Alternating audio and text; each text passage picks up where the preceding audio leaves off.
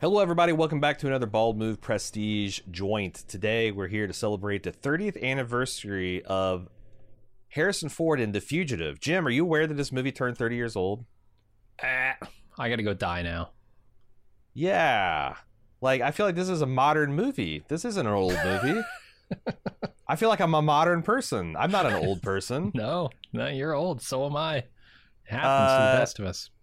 Yeah, I love this film. I'm glad we have it in our archive. It was way back in our archive. We released this movie well over 6 years ago. I'm quite certain that a lot of people have heard our thoughts on it. This was an old commission by DrKen. But I really like this film. It's got a great cast. You know, you got Tommy Lee Jones and Harrison Ford on top, but you got Joey Pants. Jane Lynch is in this film. There's a lot of interesting cameos for people who will later go on to do bigger and better things. But yeah, I think janitor from Scrubs is in this movie on the train. Oh my god, on the train. He's a cop. I don't know. Yeah, Nick Cersei. Oh my god! Speaking of the Justified connection, Justified is kind of big right now.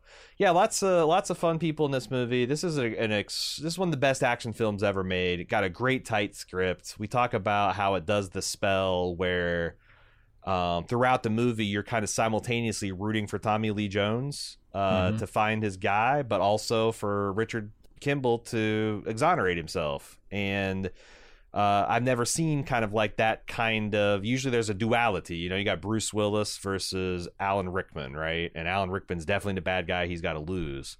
The bad guy in this film is like a pharmaceutical company, essentially. And corporate greed. Everyone can feel good to rooting about that or against that. Anyway, 30th anniversary to Harrison Ford, one of my favorite actors of all time. Is this the start of the Tommy Lee Jones jokes, or was that No Country for Old Men? It might have been this. I mean, Tommy Lee Jones looks the same 30 years ago as he does now, which is kind of, you know, a testament, both a testament and a damnation of the man. There might be some quality Tommy Lee Jones bagging, not just his eyes. But anyway, I hope you enjoy the 30th anniversary re-release of the Fugitive podcast.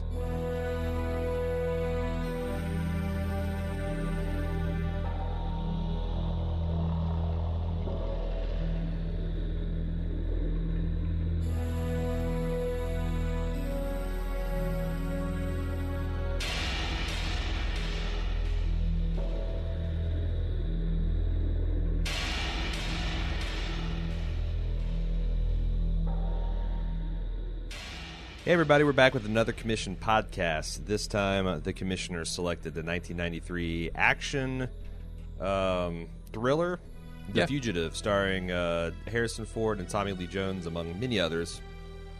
DrKen is the guy who commissioned this podcast.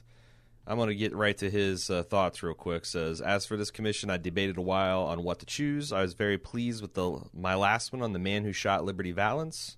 I thought this was a great podcast, and I think it turned a few people on a great movie they might not otherwise have checked out. At least two guys sitting here in this room. I wanted to try to recreate that with this one and chose a classic that people may not have checked out, but I thought the odds of catching lightning in a bottle twice were pretty long, so I said, screw it, we're doing The Fugitive. Fun movie, great performances from Harrison Ford and Tommy Lee Jones, lots of great action. I won't get into any overarching themes or anything like that. It's just a movie that Shawshanks me every time.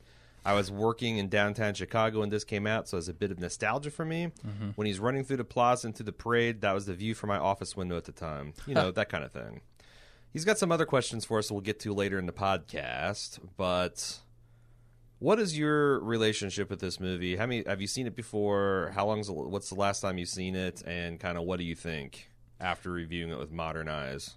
Yeah, so I think this is a great pick because I have a feeling that anybody who didn't see it back in the day probably hasn't gone back to watch it.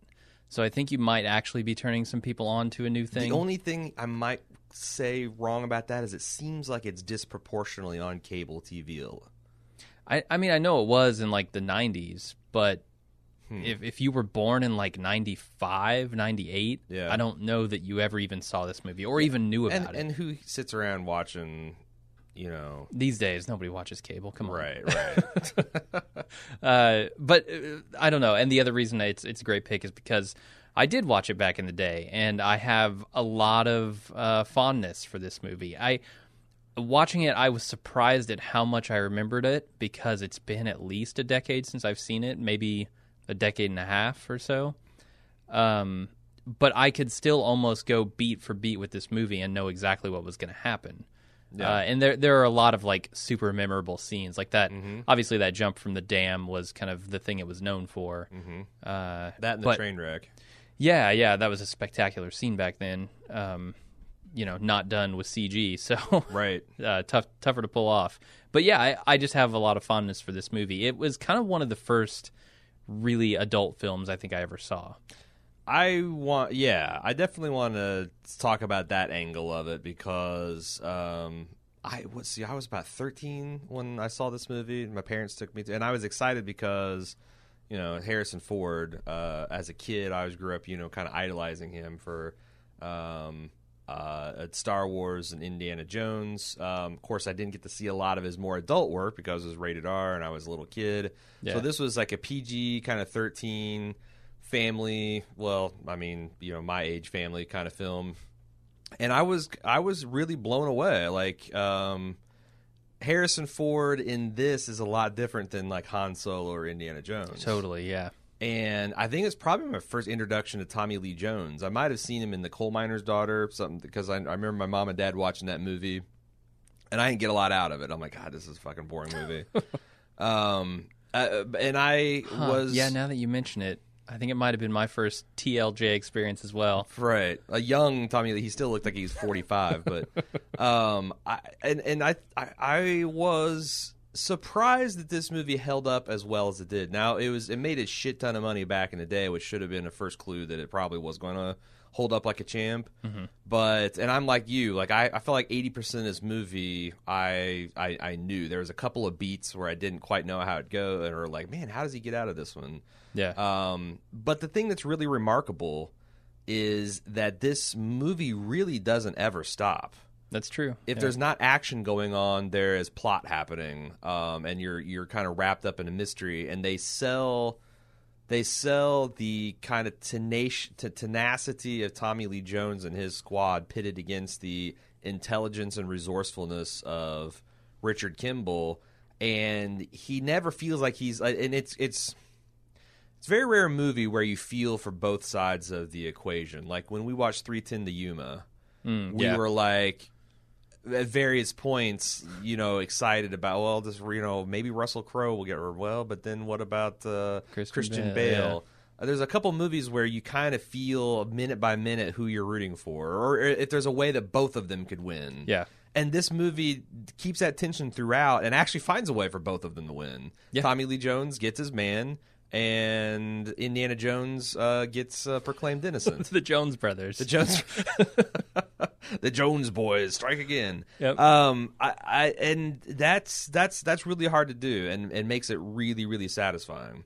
Mm-hmm. And the thing that really works about it is, at no point does Richard Kimball feel like he's just clowning Tommy Lee Jones. Oh, sure. Like he's just barely, with all of his resourcefulness and guile and his connections inside the hospital, able to stay a step or two ahead of him. Yeah.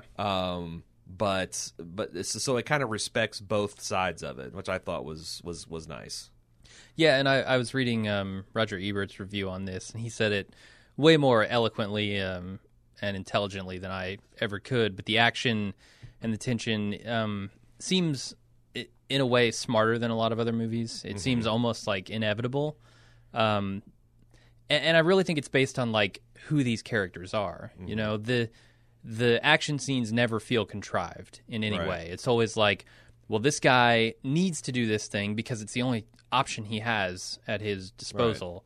Right. And Tommy Lee Jones is desperately searching for, his man. And I think the fact that they're both really smart, they're both really driven, they're both they both have clear goals, makes the action in this movie even better than it could be by itself. And it's also pretty amazing how efficiently this film was set up. Like, they sell the concept of, Dr. Richard Kimball, and he's this, respected member of the community because he's at a benefit for children, and he's got a beautiful wife that they're very much in love because she goes home, and even though these people are in their late 40s, early 50s, she's still throwing rose petals around and putting on lingerie for the guy. And Celia Ward does just a heroic death scene. Like I can remember, by my 13-year-old eyes were probably big as saucers, because it's pretty gripping. Like the courtroom scene where they're playing her 911 call. I do feel like as I'm watching this in adults, it does feel like the Chicago PD are just kind of railroading this guy. This is a little to make a murderer kind of thing going on with Richard Kimball, but I don't know, the way they play that courtroom scene, it does seem like, I mean, the motives don't make sense, and I think part of the reason is so Tommy Lee Jones can come in halfway through the movie and be like, oh fuck it, I'm going to reinvestigate this whole thing, and he starts poking holes right away. Yeah, because our first question watching it was, why would a respected, highly paid vascular surgeon in Chicago be worried about his wife's money? Right. So much that he would want to kill her. Yeah, he's already rich. Well, she's richer. Right, and Tommy Lee Jones comes in and he says exactly what we're thinking. Right. Which is, the sign of a smart script, I think. Right. And I want to say, because, so this was directed by Andrew Davis, who directed Under Siege.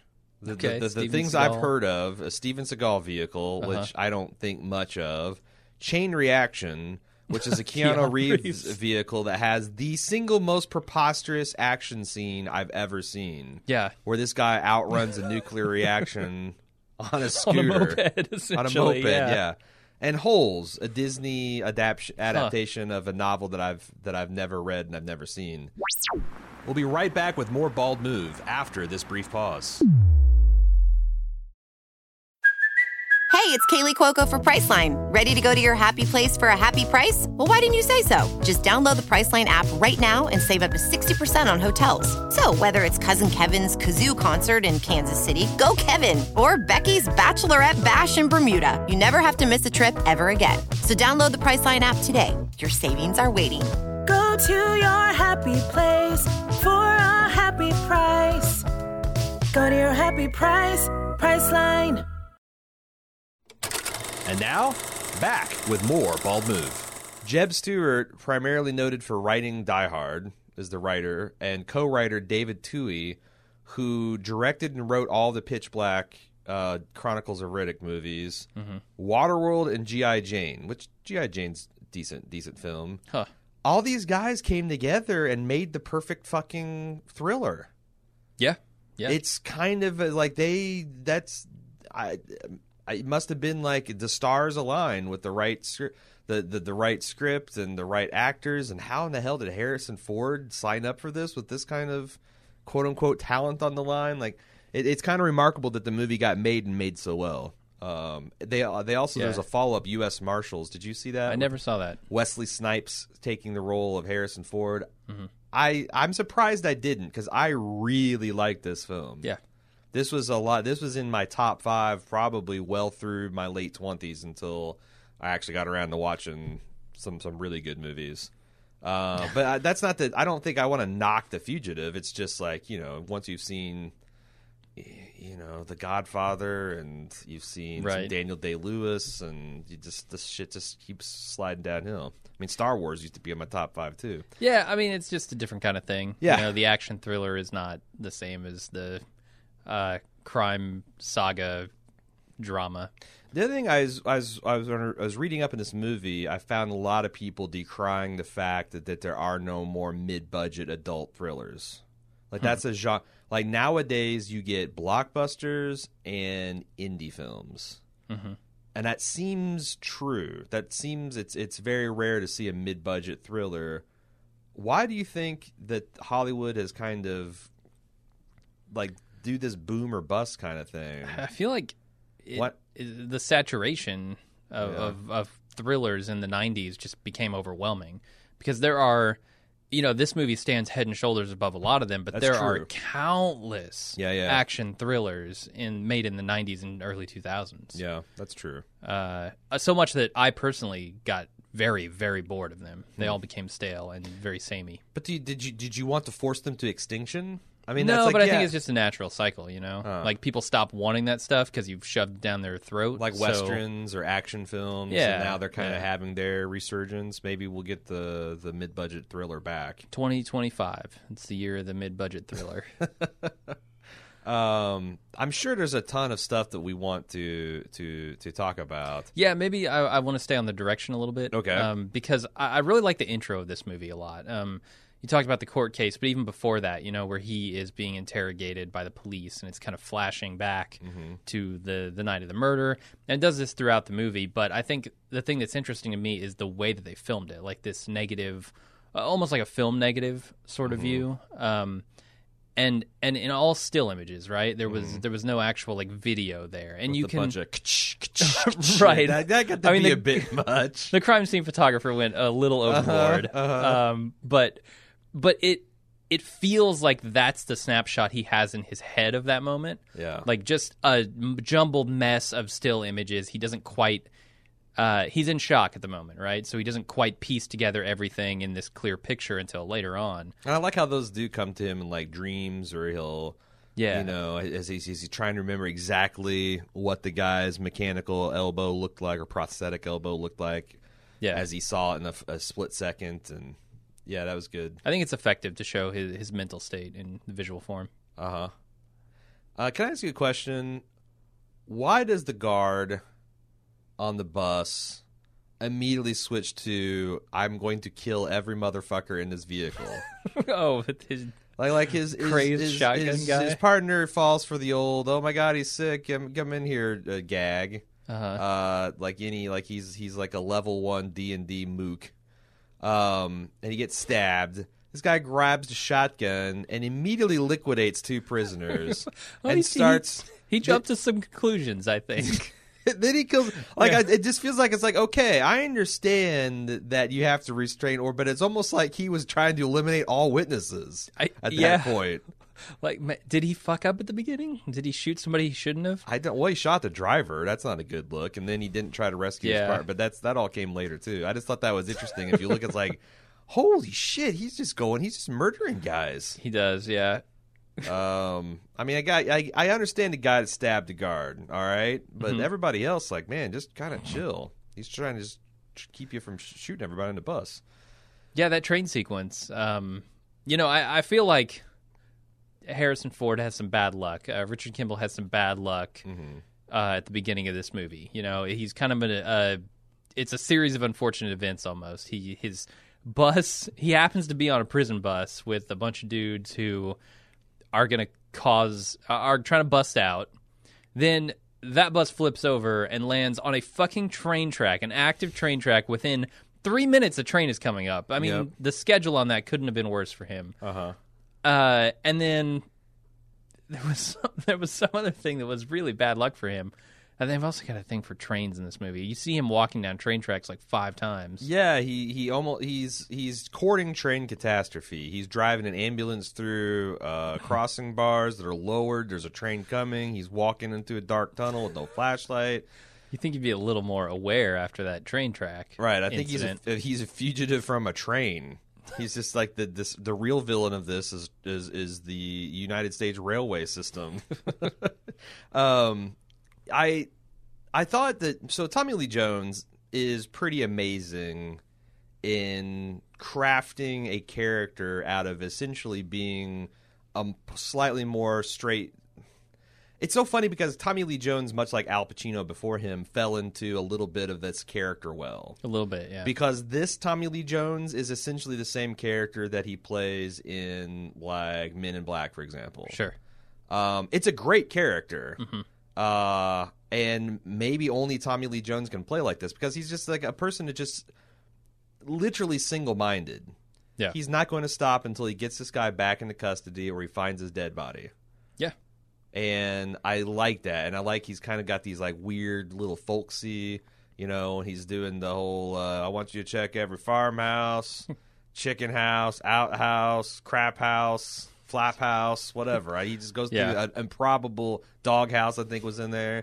Goes through an improbable number of houses, but it sells it. Now, I don't understand why his people are so crazy loyal to him, because it seems like it sucks to work for him. It does, yeah. You get yelled at constantly.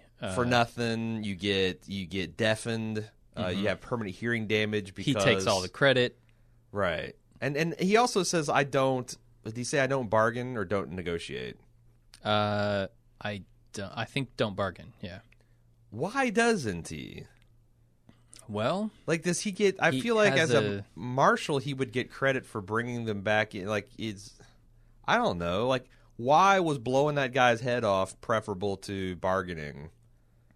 Yeah, it's a good question. I feel like the character of Tommy Lee Jones has some prejudice toward criminals, and I get it, right? Like, most of them are probably bad people, but he seems to have an especially keen prejudice here, right. And so when Richard Kimball is labeled a criminal, I think that's just his trigger to go off on him. Right. Same with the guy. You know, obviously there are reasons to, kill the guy who's got the cop held hostage there and is shouting, "I'm going to blow his fucking head off." It does seem like if I was that guy, I would have been pissed too. Yeah, I might have requested a transfer. Yeah, you can go work in Chicago PD for a fucking Muppet. The guy with too much skin on his face. I don't know what's happening with that guy's head. Which one are you talking about? There's the guy with the huge glasses that talks like a blah blah blah. Did you find that melting fairly off. convincing? I felt like they had the Chicago sure. PD had pretty convincing Chicago accents. Yeah, absolutely. All right, cool. I just couldn't get over how much of a Muppet this guy looks like. But Tommy Lee, and also the script does him a lot of favors too, because they give him these great lines, like we talk about the outhouse bullet list, but Harrison Ford delivering his best, "I didn't kill my wife," and he just comes back with, "I don't care." Yeah, that's great. A great line.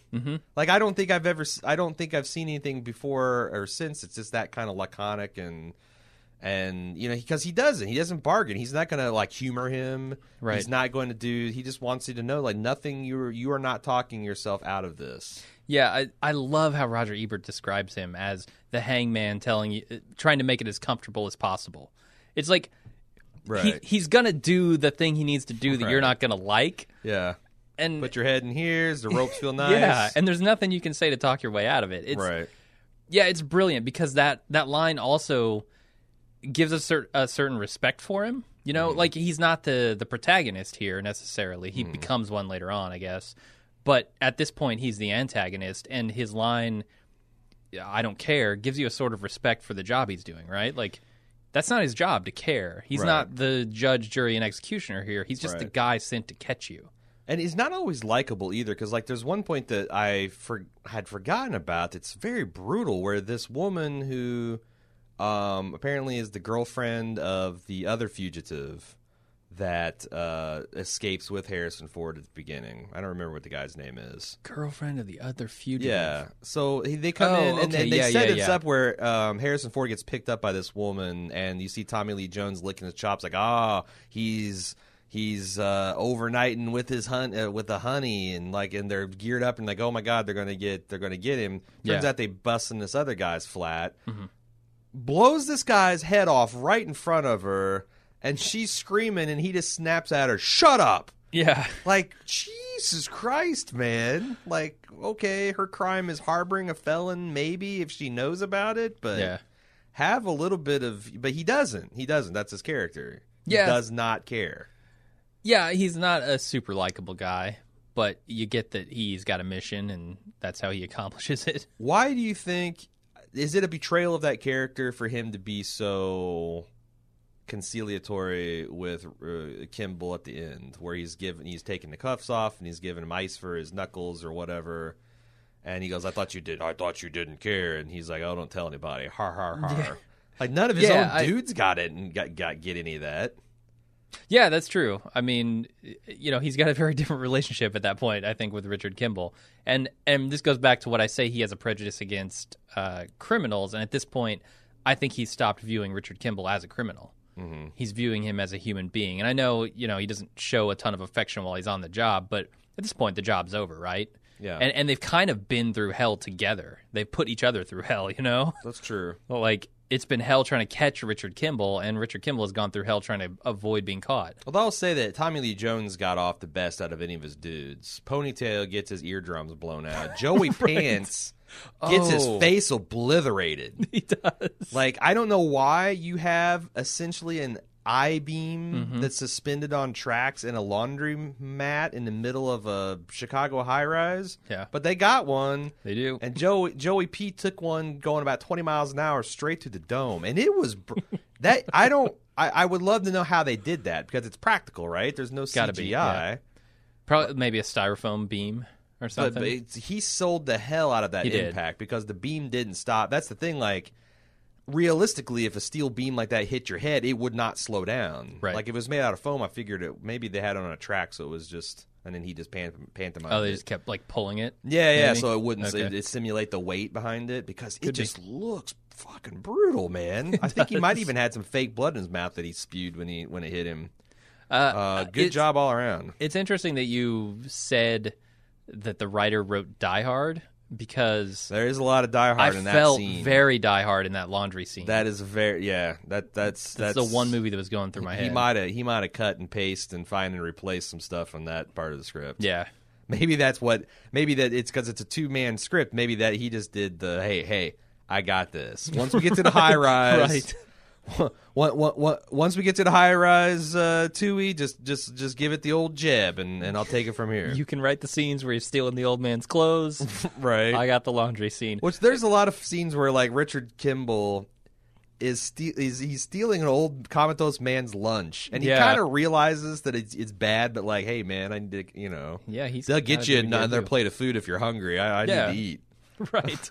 I also want to know what that nurse came in when she sees just like a face full of Harrison Ford hair all in that guy's sink. Yeah. It looks like, a Sasquatch came and shaved its legs. Like, does that get reported to somebody? I don't know. I didn't see the water world in this movie, though. That was lost on me. That was all about the dam. It was all I guess so. You got to have the expertise to write wet. You gotta know how to write wet. You can't. If a lot of people mistake that, and they'll write a dry script. That's true. But you got it. The true greats know how to write wet. I have a little because you lived in Chicago for a while. I did, yeah. I have had occasion that the whole bridge scene, or not the bridge scene, the dam scene, is filmed on the border of North Carolina, Tennessee. On US 129 that they call the Tail of the Dragon. It's a famous road that motorcycling mecca.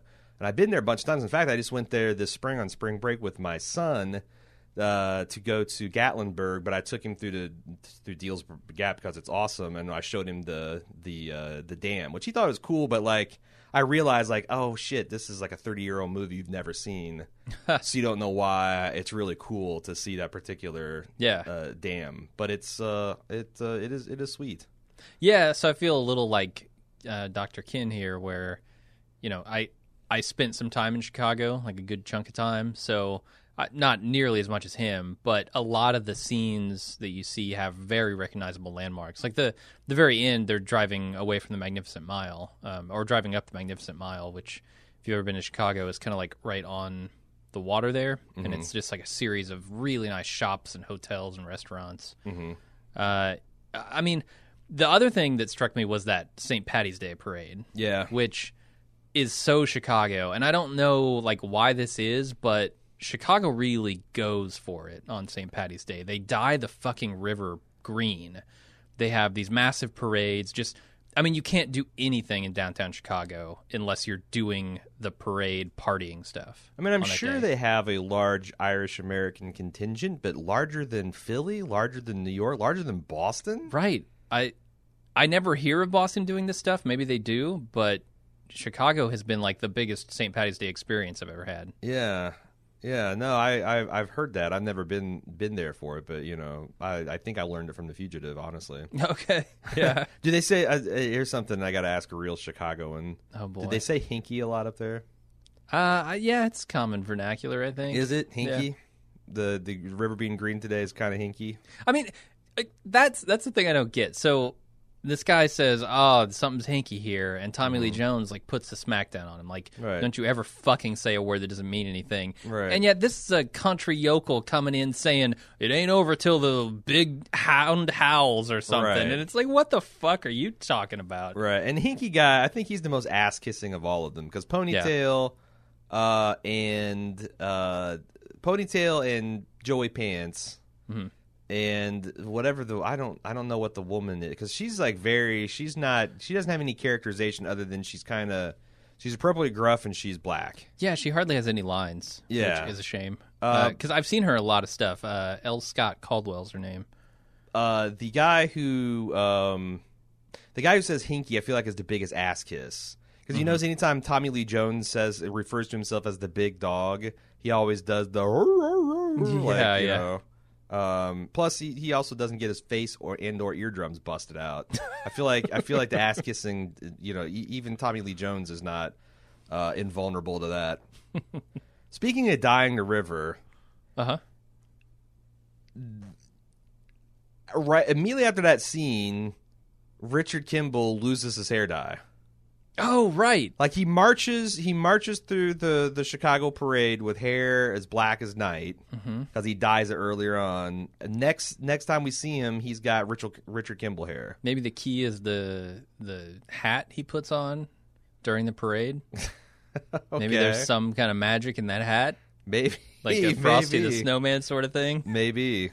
It doesn't turn your hair gold, it turns it grayish brown. Yeah. But I thought that was so weird that was a consistent detail. Plus, it made Harrison Ford look a hell of a lot younger. Yeah. Like, once he shaved the beard and dyed his hair, it took, like, 20 years off of him. Yeah, so this is the weird thing about this movie, because it kind of has a Superman problem, like Superman Clark Kent problem, where you put the glasses on Superman, he still kind of looks like Superman. Yeah. And totally looks like Superman. Yeah. The same is true of Harrison Ford. Like, I was not fooled one bit, and this is a problem because he's a massive movie star. I'm super familiar with his face. Yeah, that's the thing. Like, you could have... I feel like maybe nowadays they wouldn't have gone for the huge cast, or if they had gone for the big cast, they would have picked somebody who could change their appearance a little bit better. Because Harrison Ford just looks like Harrison Ford. But everyone looks like who they look like. I mean, I've seen people who can do transformations, right? Like, you could maybe take a Matthew McConaughey and make him look crazy weird, or Christian Bale or somebody, right? I do think that they could have. I felt like the beard and the dye was actually pretty smart, but maybe throw a hat on him, like a baseball cap and sunglasses. Yeah. Something to disguise. Harrison Ford knows how to hide out in plain sight. I don't think it works for him very often. No. I had in my notes that one of the reasons I think this works is because I think of Harrison Ford as a very smart man. Okay. I don't know if that's true. He could be dummy.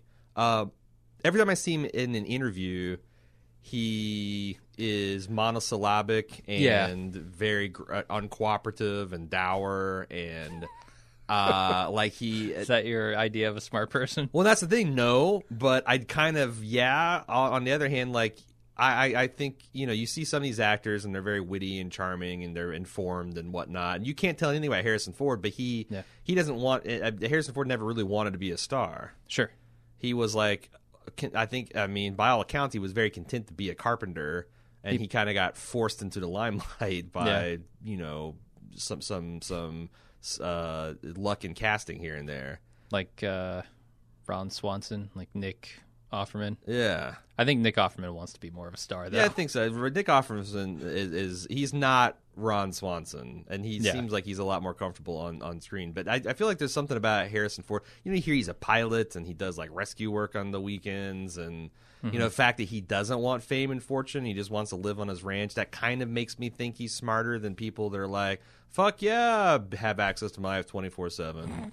But I don't know, there's something about, like, when he's just watching him do, like, research on prosthetics and stuff, it reads as smart. And, like, I believe that he is, like, a famous heart surgeon. Yeah, I mean, and they had some that people have, just have that look. Right. When you look at them, it always looks like something's going on behind their eyes. Yeah. They're thinking, and it helps, when they don't speak very much either, because it doesn't betray whatever sense you have of them. Yeah. And I think sometimes Harrison Ford can go pretty broad. Like, I was joking about his Finger of Doom routine where in almost every movie he's in, like he's got this very particular thing where he gets angry and he starts jerking his finger and starts just pointing that finger at people. Yeah, and he does it right off the bat. He's got a finger of doom for both of the fucking Chicago police guys. He's got he's got big time finger of doom for Provasic and all that drug bullshit that killed his wife. But I felt like this was a pretty small performance, and it suited the role because Richard Kimball's not a flashy, demonstrative guy. And it's almost like he played Richard Kimball more like Harrison Ford, because when Harrison Ford is on the screen, he's playing Harrison Ford, the movie star, like Indiana Jones and Han Solo and all that stuff. So I thought those were some pretty smart choices. I also like the scene where he saved the kid's life. Okay, I was going to mention that one in like a sort of nuance in the performance because you can still see that he's a very charming guy, right? Like he's a good guy. He's even when he might be putting himself in danger of being caught, he's willing to help somebody. Because that's the thing. Like we've been told that he's this and that, and but we really because the movie moves so briskly along, we don't ever get to see any of that stuff. So I felt like that scene where he corrects Julianne Moore's mistake and saves this kid's life was pretty sweet. Also, that was pretty funny that she's pissed at him, later on. It's the other thing is I forgot that Julianne Moore was in this because when she's in this movie, Julianne Moore wasn't Julianne Moore. She's just essentially doing a bit part, and she wasn't famous yet. But she's like irate that this guy, I don't know, corrected her fucking bullshit diagnosis. Yeah, I mean, I would probably be too. I think if you didn't know who that person was, right, and if they're dressed up like a janitor, like I get it. Some kind of fucking Goodwill Hunting moment. Right. Get out of here, you asshole! Like you don't do this job. You don't know better than the people who do. But I don't think she's very smart because number one, she almost killed that kid. Number two, she grabs the guy's tag. It says "Wait right here." As she's walking away, she loudly says, "Can I get security? Can I get security for this crazy asshole that looks like Han Solo? I need security. We're going to arrest this man and ruin his life." Yeah. Like, oh, yeah, okay, I'll stand right here and wait for all that, lady. Right. I'm already practicing medicine without a license. What's, you and your scrubs yelling at me and your bouncy red ponytail isn't going to do shit. Yep. That was hinky. In her defense, I think she's very, very busy and very tired. I don't know what's gone on here. Was there like Hey, I've seen some ER. kind of natural disaster? I know how Chicago hospitals. No, that's just Chicago every night. That's just Chicago. Haven't you seen ER? I've seen some episodes like from 10 of ER. p.m. to 6 a.m. every night at Cook County Hospital. It's just an onslaught, and it's all that Anthony Edwards and George Clooney can do to keep the hospital running red from blood. God. And they stagger. Maybe I need to watch ER. They do. Like, I swear to God, it was like every other episode they would show like Anthony Edwards emerging from the ER, blinking into the sunlight, like he's this last survivor in a zombie film. Wow. And they're like, why would anyone be an emergency medicine doctor? Why would anyone want to live in Chicago if that's happening? Yeah, it's like, you got a night, and then the asshole percussionist starts playing the ER music, and then there's this bodies from hell to breakfast stacked up in the corridors. Juliana Margolis is straddling some dude, massaging his heart. It's just Eric LaSalle doesn't know what he's Noah Wiley is trying to fight off an alien invasion. It's crazy every night. Well, if Julianne Moore is incompetent, then I have to say the first person to be fired should probably be the police sketch artist. Because holy shit, they've got four different sketches, none of which look like Harrison Ford, beard or beardless. And here's the thing. They have a reference. Surrounding the police sketches is a photograph. Yeah, that's fucked. Of Harrison Ford in a beard. And it's not like the guy just like, well, I can draw the beard, but who knows what's underneath the hair? It's like, does he have a mouth? It's like I don't fucking know. Antarctica. I know there's a continent under there, but there's an ice shelf covering it. It's like he can't even draw him with a beard right. Get the tracing paper out, man. That's all you need. Yeah, like it's like I'll give you a pass if you're judging from like you're trying to synthesize 6 different eyewitness accounts and none of them know. Like I was just thinking when I was watching the guys we were joking about. I'm like, I would love for a police sketch artist to come in here and have me try to describe you. Yeah. Like, I feel like I know your face, but if I close my eyes, I couldn't. Like, what kind of nose do you have? Yeah. What kind of eyebrows do you have? I'm pretty sure your eyes are blue. You got the hair kind of pompadour thing. This is the exact that's what problem. I'm saying. Yeah, you look yeah. like Mr. Potato Head by the time I'm done. I look like the chief of police. But here's the thing I don't get about police sketch artists. It's like, I understand you can't draw a guy exactly, but so many of these guys don't even draw what looks like a recognizable human. Yeah. Like, you get these sketches and it looks like a fucking Gray from the X-Files or something. Like, their foreheads are 5 times bigger than they could possibly be. They have no chin. At least study human anatomy before you decide to draw for the police. I feel like the police sketch artist is just the dude who really liked to draw in high school and is kind of a frustrated artist. And, you know... Maybe he shot a kid accidentally. He's on permanent desk duty, and that's one what of those does. indentured servitude sort of things. No, just like I don't want to go out and get it. You know, I'll just draw. I'll just draw sketches. That's the thing. There's got to be a lot of criminals in prison who can draw, right? Who can sketch really well. I imagine. Yeah. Just go hire some of them. I imagine mostly of this instead of having them make license plates or whatever the fuck they do in prison now. Have them sketch. Well, what I don't understand is. I don't understand why. Like, this should all be computer stuff now. And I remember in The Wire, there's a scene where Herc and Carver are playing with the sketch artist program to. Herc is trying to make the prettiest woman alive, and it's a horror show. But I feel like that if it's all computerized now, why aren't they any better? Like, you should present a guy. Like, it's kind of like. You know, customizing a character in an RPG game. Like, you got 50 different noses to pick out. Which one looks most like that guy, okay? Do we need to make a... This should be a science. You can get out... Why do we still have these fuckers trying to do, you know, shading with charcoal pencils and... I actually think I could get closer racers. on a Nintendo Wii. Just making Miis. Yeah, sure. Like in the Mii factory. Yeah. No, my Mii looks exactly like me. Yeah. Except for it can't get as fat as I'm actually in real life. That's the thing. That the frustration. I'm very frustrated with that because I always try to make a character look like me. I know you don't. You try to make some freak up abomination from the wasteland, like that stumbled out of the mega city in Judge Dredd, and he's been out there in radiation too long. That's what your goal is. I try to make a guy look like me. I can never make him as fat as I am. All right, I just did a Google search for Harrison Ford me, and it comes up with something way better than the sketch artist for the police did. Yes. It's so much closer. You would pick that guy up off Street Chicago in 5 minutes. Totally. Yeah, that actually looks better. We should put that in the show notes because that actually looks better than... That should be the cover image for the post. All right, well, there's 5 minutes on sketch artistry that no one asked for. We've got another hour 50 on it if we ever get prompted again. That was just our quick 5-minute set. Yep. They're workshopping here. We'll be right back with more Bald Move after this brief pause. And now, back with more Bald Move. I think one of the big tragedies of this movie is realization that Dr. Kimball's wife died so assholes could make money on medicine. And she wasn't even the target. And what's funny is, like, I feel like in the early 90s, people hadn't really gotten mad at the medical complex yet. Yeah.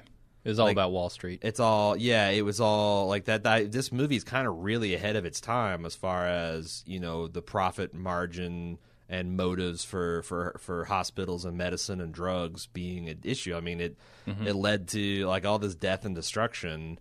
I thought that was an interesting angle too, because now everybody's like pissed off about how much drugs are charging and like the fact that they're marketing directly to the public and they got all these crazy side effects, and there's all these pharmaceutical reps that ply doctors with, you know, all kinds of deals and junkets and stuff, and, you know, questioning about why we allow this in the system. But I thought that was an interesting angle that I didn't forget about it, but it's like, wow, that was kind of ahead of its time. I don't think I ever understood it as a kid watching this movie. Right. It was over my head. Like, I don't know, they killed her because of, you know, it was a mistake. They wanted to kill him because they wanted to take over the hospital or something. It's a MacGuffin. Like, there's something in medicine, and I don't know, but like, you clearly, they really efficiently do that plot right as too, because you kind of track the investigation. You find out stuff as Richard, Dr. Kimball finds out, and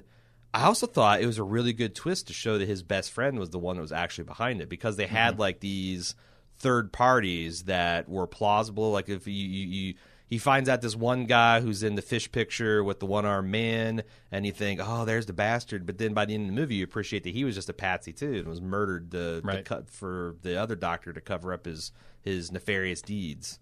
Yeah, and by the end, I think he has a seat on the board of directors at that company. Yeah, big shareholder bucks. I also thought it was great that you saw Tommy Lee Jones.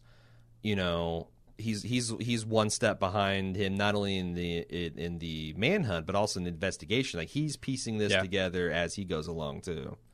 He is. And I think at the end, you know, that's part of what changes Tommy Lee Jones' mind about Harrison Ford. Is they're sort of the same creature, you know? They're both tenacious and both persistent and unyielding, rather. And I think that, you know, that wins him over in the end. So, along with the facts. In 1993, Tommy Lee Jones was recognizably human. He was. When did Batman Forever come out? I mean, the bags are still there. You can see the beginnings of the bags. The proto bags? Yeah.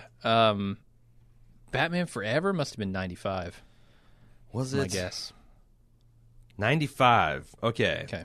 So, are we sticking with the theory that Tommy Lee Jones was actually splashed with acid in Batman Forever?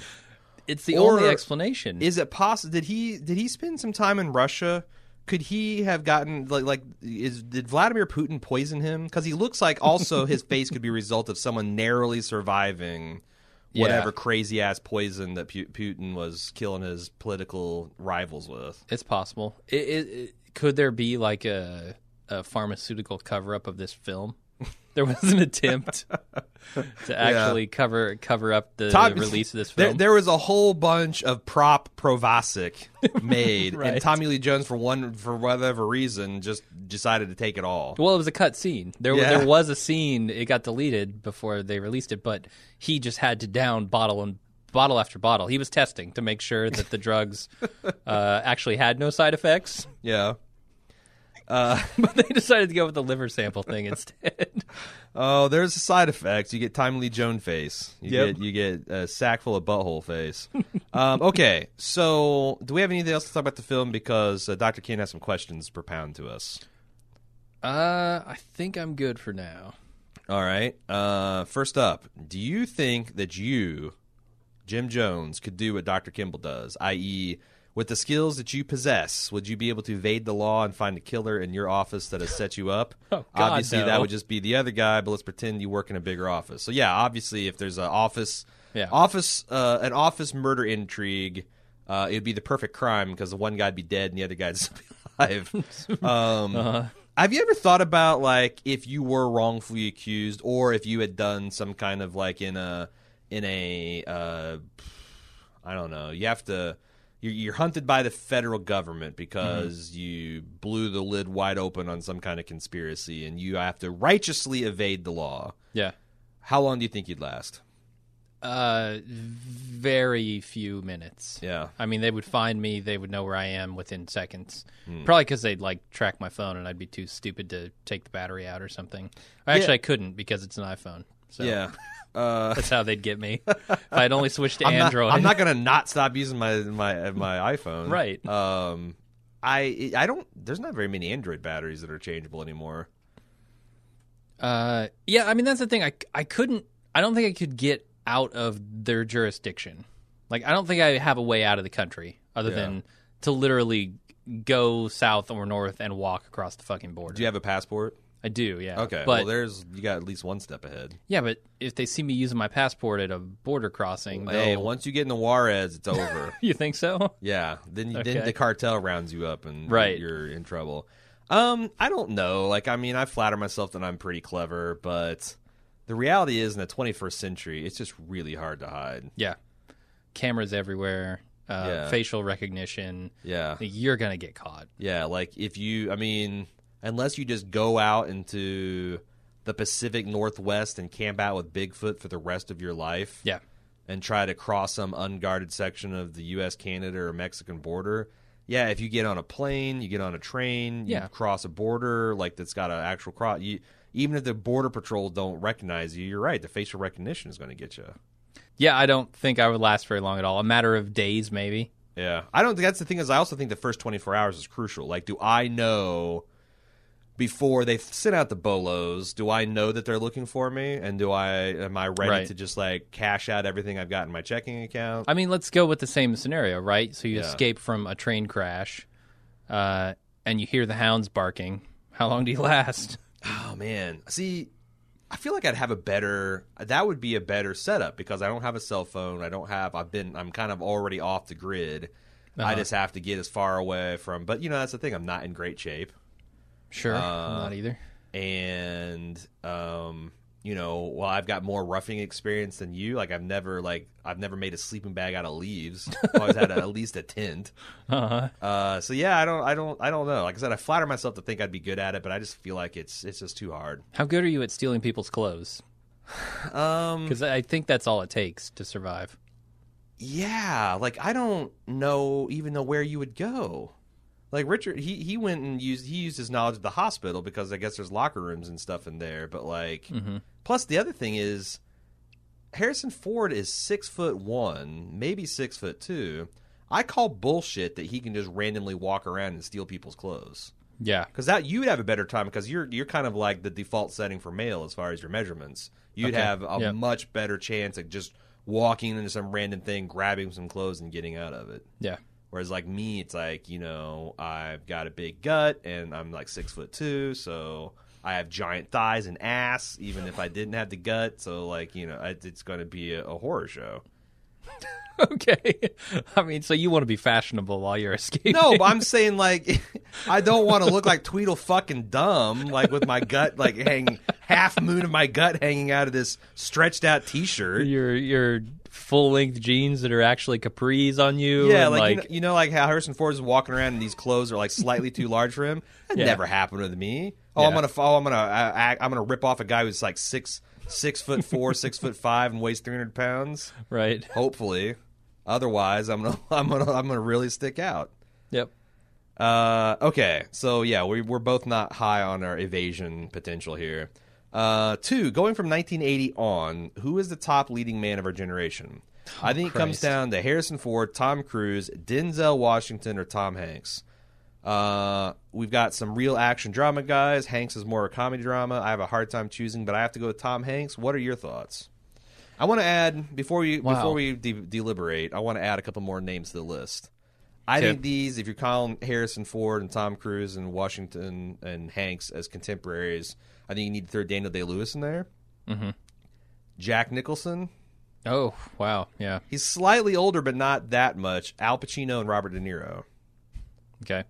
I mean, yeah, it depends on where you draw the lines, because I could also see, like, George Clooney, Brad Pitt, like, are roughly the era of I feel like they're a little, Fugitive. like, and that's the thing, like, Robert Redford is arguable, but then, like, Paul Newman, he's starting to get like 35. Older. Like, that's out of the generation. And I feel like Clooney is kind of the cutoff for, like, now you're dealing with the Brad Pitts and the George Clooneys and the Matt Damons and the Ben Afflecks and that generation, the Leonardo DiCaprios. So I'm trying to go with these, like, middle-aged leading men. I mean, Harrison Ford's got the box office. I still think he's the highest. I think it's between him and Arnold Schwarzenegger, but I think Harrison Ford, surely after the last Star Wars, The Force Awakens, he's got the box office belt of all time. Yeah, he's got to. The problem with Harrison Ford is I've seen shockingly few of his, like, really serious. Like, I've seen Witness and Mosquito Coast and, like, Sabrina, but I've not seen, like, there's so many other films that he's been in the, like, the prime of his career in between Star Wars and Fugitive that I haven't seen.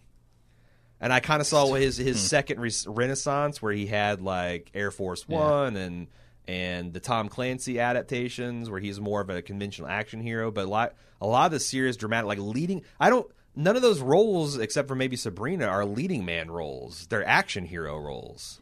I feel like leading man is something completely different. It implies dramatic, implies charisma and chemistry that you'd have with your other. That I think Harrison Ford probably has. I just haven't seen evidence of it. Yeah, no, I think he certainly has it. I mean, you look at Star Wars, I totally agree that he has it, but he doesn't always show it. You're right. I was trying to come up with other people, and I was looking at George Clooney. I guess he was born in like 61 or something. He's not that old. But then I looked at Tom Cruise, and Tom Cruise was born in 62, so he's not that old either. That's the problem. We're throwing in a 70, almost 80-year-old man with a bunch of 50, 60-year-olds. So Harrison Ford is actually kind of like, I don't know. Like I said, he's got the biggest box office. Is he my favorite actor still? I don't think he's my favorite actor. I mean, he's got the range. He's certainly like right. That's the problem with He's Harrison a movie Ford star. He is. But is he a great actor? Here, let me ask you this. I don't know about that. Tom Hanks, he did Castaway. Mm-hmm. How many other actors could do what he did in Castaway? Not a lot. On the other hand, I've seen Harrison Ford play some good villains. Tom Hanks, I think the closest he got was A Road to Perdition, where he was like a morally ambiguous gangster type, but he still had a recognizable moral compass. Can Tom Hanks play a villain? What about The Circle? No, he plays a douchey Silicon Valley executive. Yeah, not the same. Some thing. might label him a villain. Like Denzel Washington's got a mean streak in him. Oh yeah, Denzel can knock villain out of the park. But I feel like Tom Cruise and Tom Hanks, the two Toms here, can't play bad guys. Convincingly. Yeah, I think I agree with that. Yeah. So to me, that says that it's between Harrison and Denzel, or like I said, Daniel Day-Lewis. Although I think he's too young. Jack Nicholson, Al Pacino.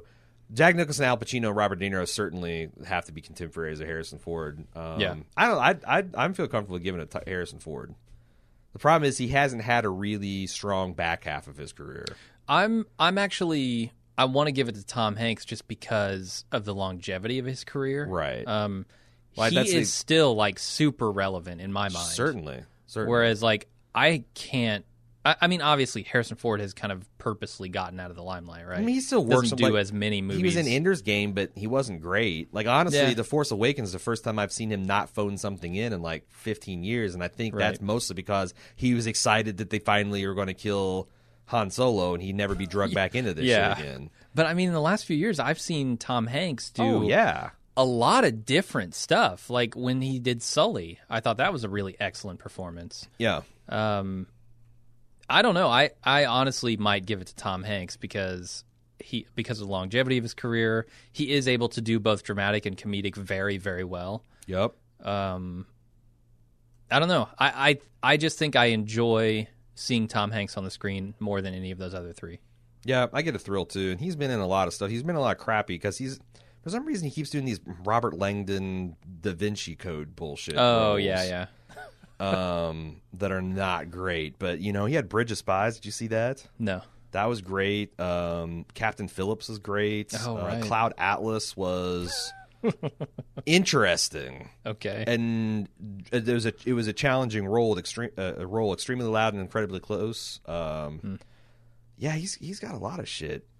He hasn't really not worked any time of his career. I mean, he's just like churning out this stuff. Sometimes he's doing 2 and 3 movies a year. Yeah. So yeah, I think you're right. If you're going, and the charisma on him is off the charts. Yeah, he really is. He's like right there with Harrison in charisma. I just don't think he's got that mean streak that he can tap into. You're right. So Denzel has all that too. That's what I'm saying. Honestly, yeah, those are all good choices. I don't know that I can pick a pure winner. Yeah, but I suppose I enjoy watching of all of them the most Tom Hanks. And like in this Fugitive movie, any of these guys except for maybe Tom Cruise, I think could pull off this role. Like Denzel could be no problem. He could be Dr. Kimball. Yeah. Tom Hanks would be Dr. Kimball. Although, would you buy Tom Hanks in some of the physicality? So I actually think Denzel Washington has that sort of gears behind the eyes sort of thing, sure, way more than a Tom Hanks. He also has a physical presence, like Harrison Ford looks like he could run from a train and jump off of a dam and survive, like a 1 in a million thing. Like Denzel's similarly sturdy. Yep. I don't know about Tom Hanks. Yeah, probably wouldn't buy it. He as did much. survive. He did survive a plane crash in a freight plane In a jump and he seat. wasn't. He I don't even think he was even buckled in. He Wasn't might that not part have been, of yeah. it? Like, how the hell does he live through that? I don't know. In the middle of the ocean, and then he just washes up like face down in the water some indeterminate time later. Landed on a crate full of volleyballs. I don't know.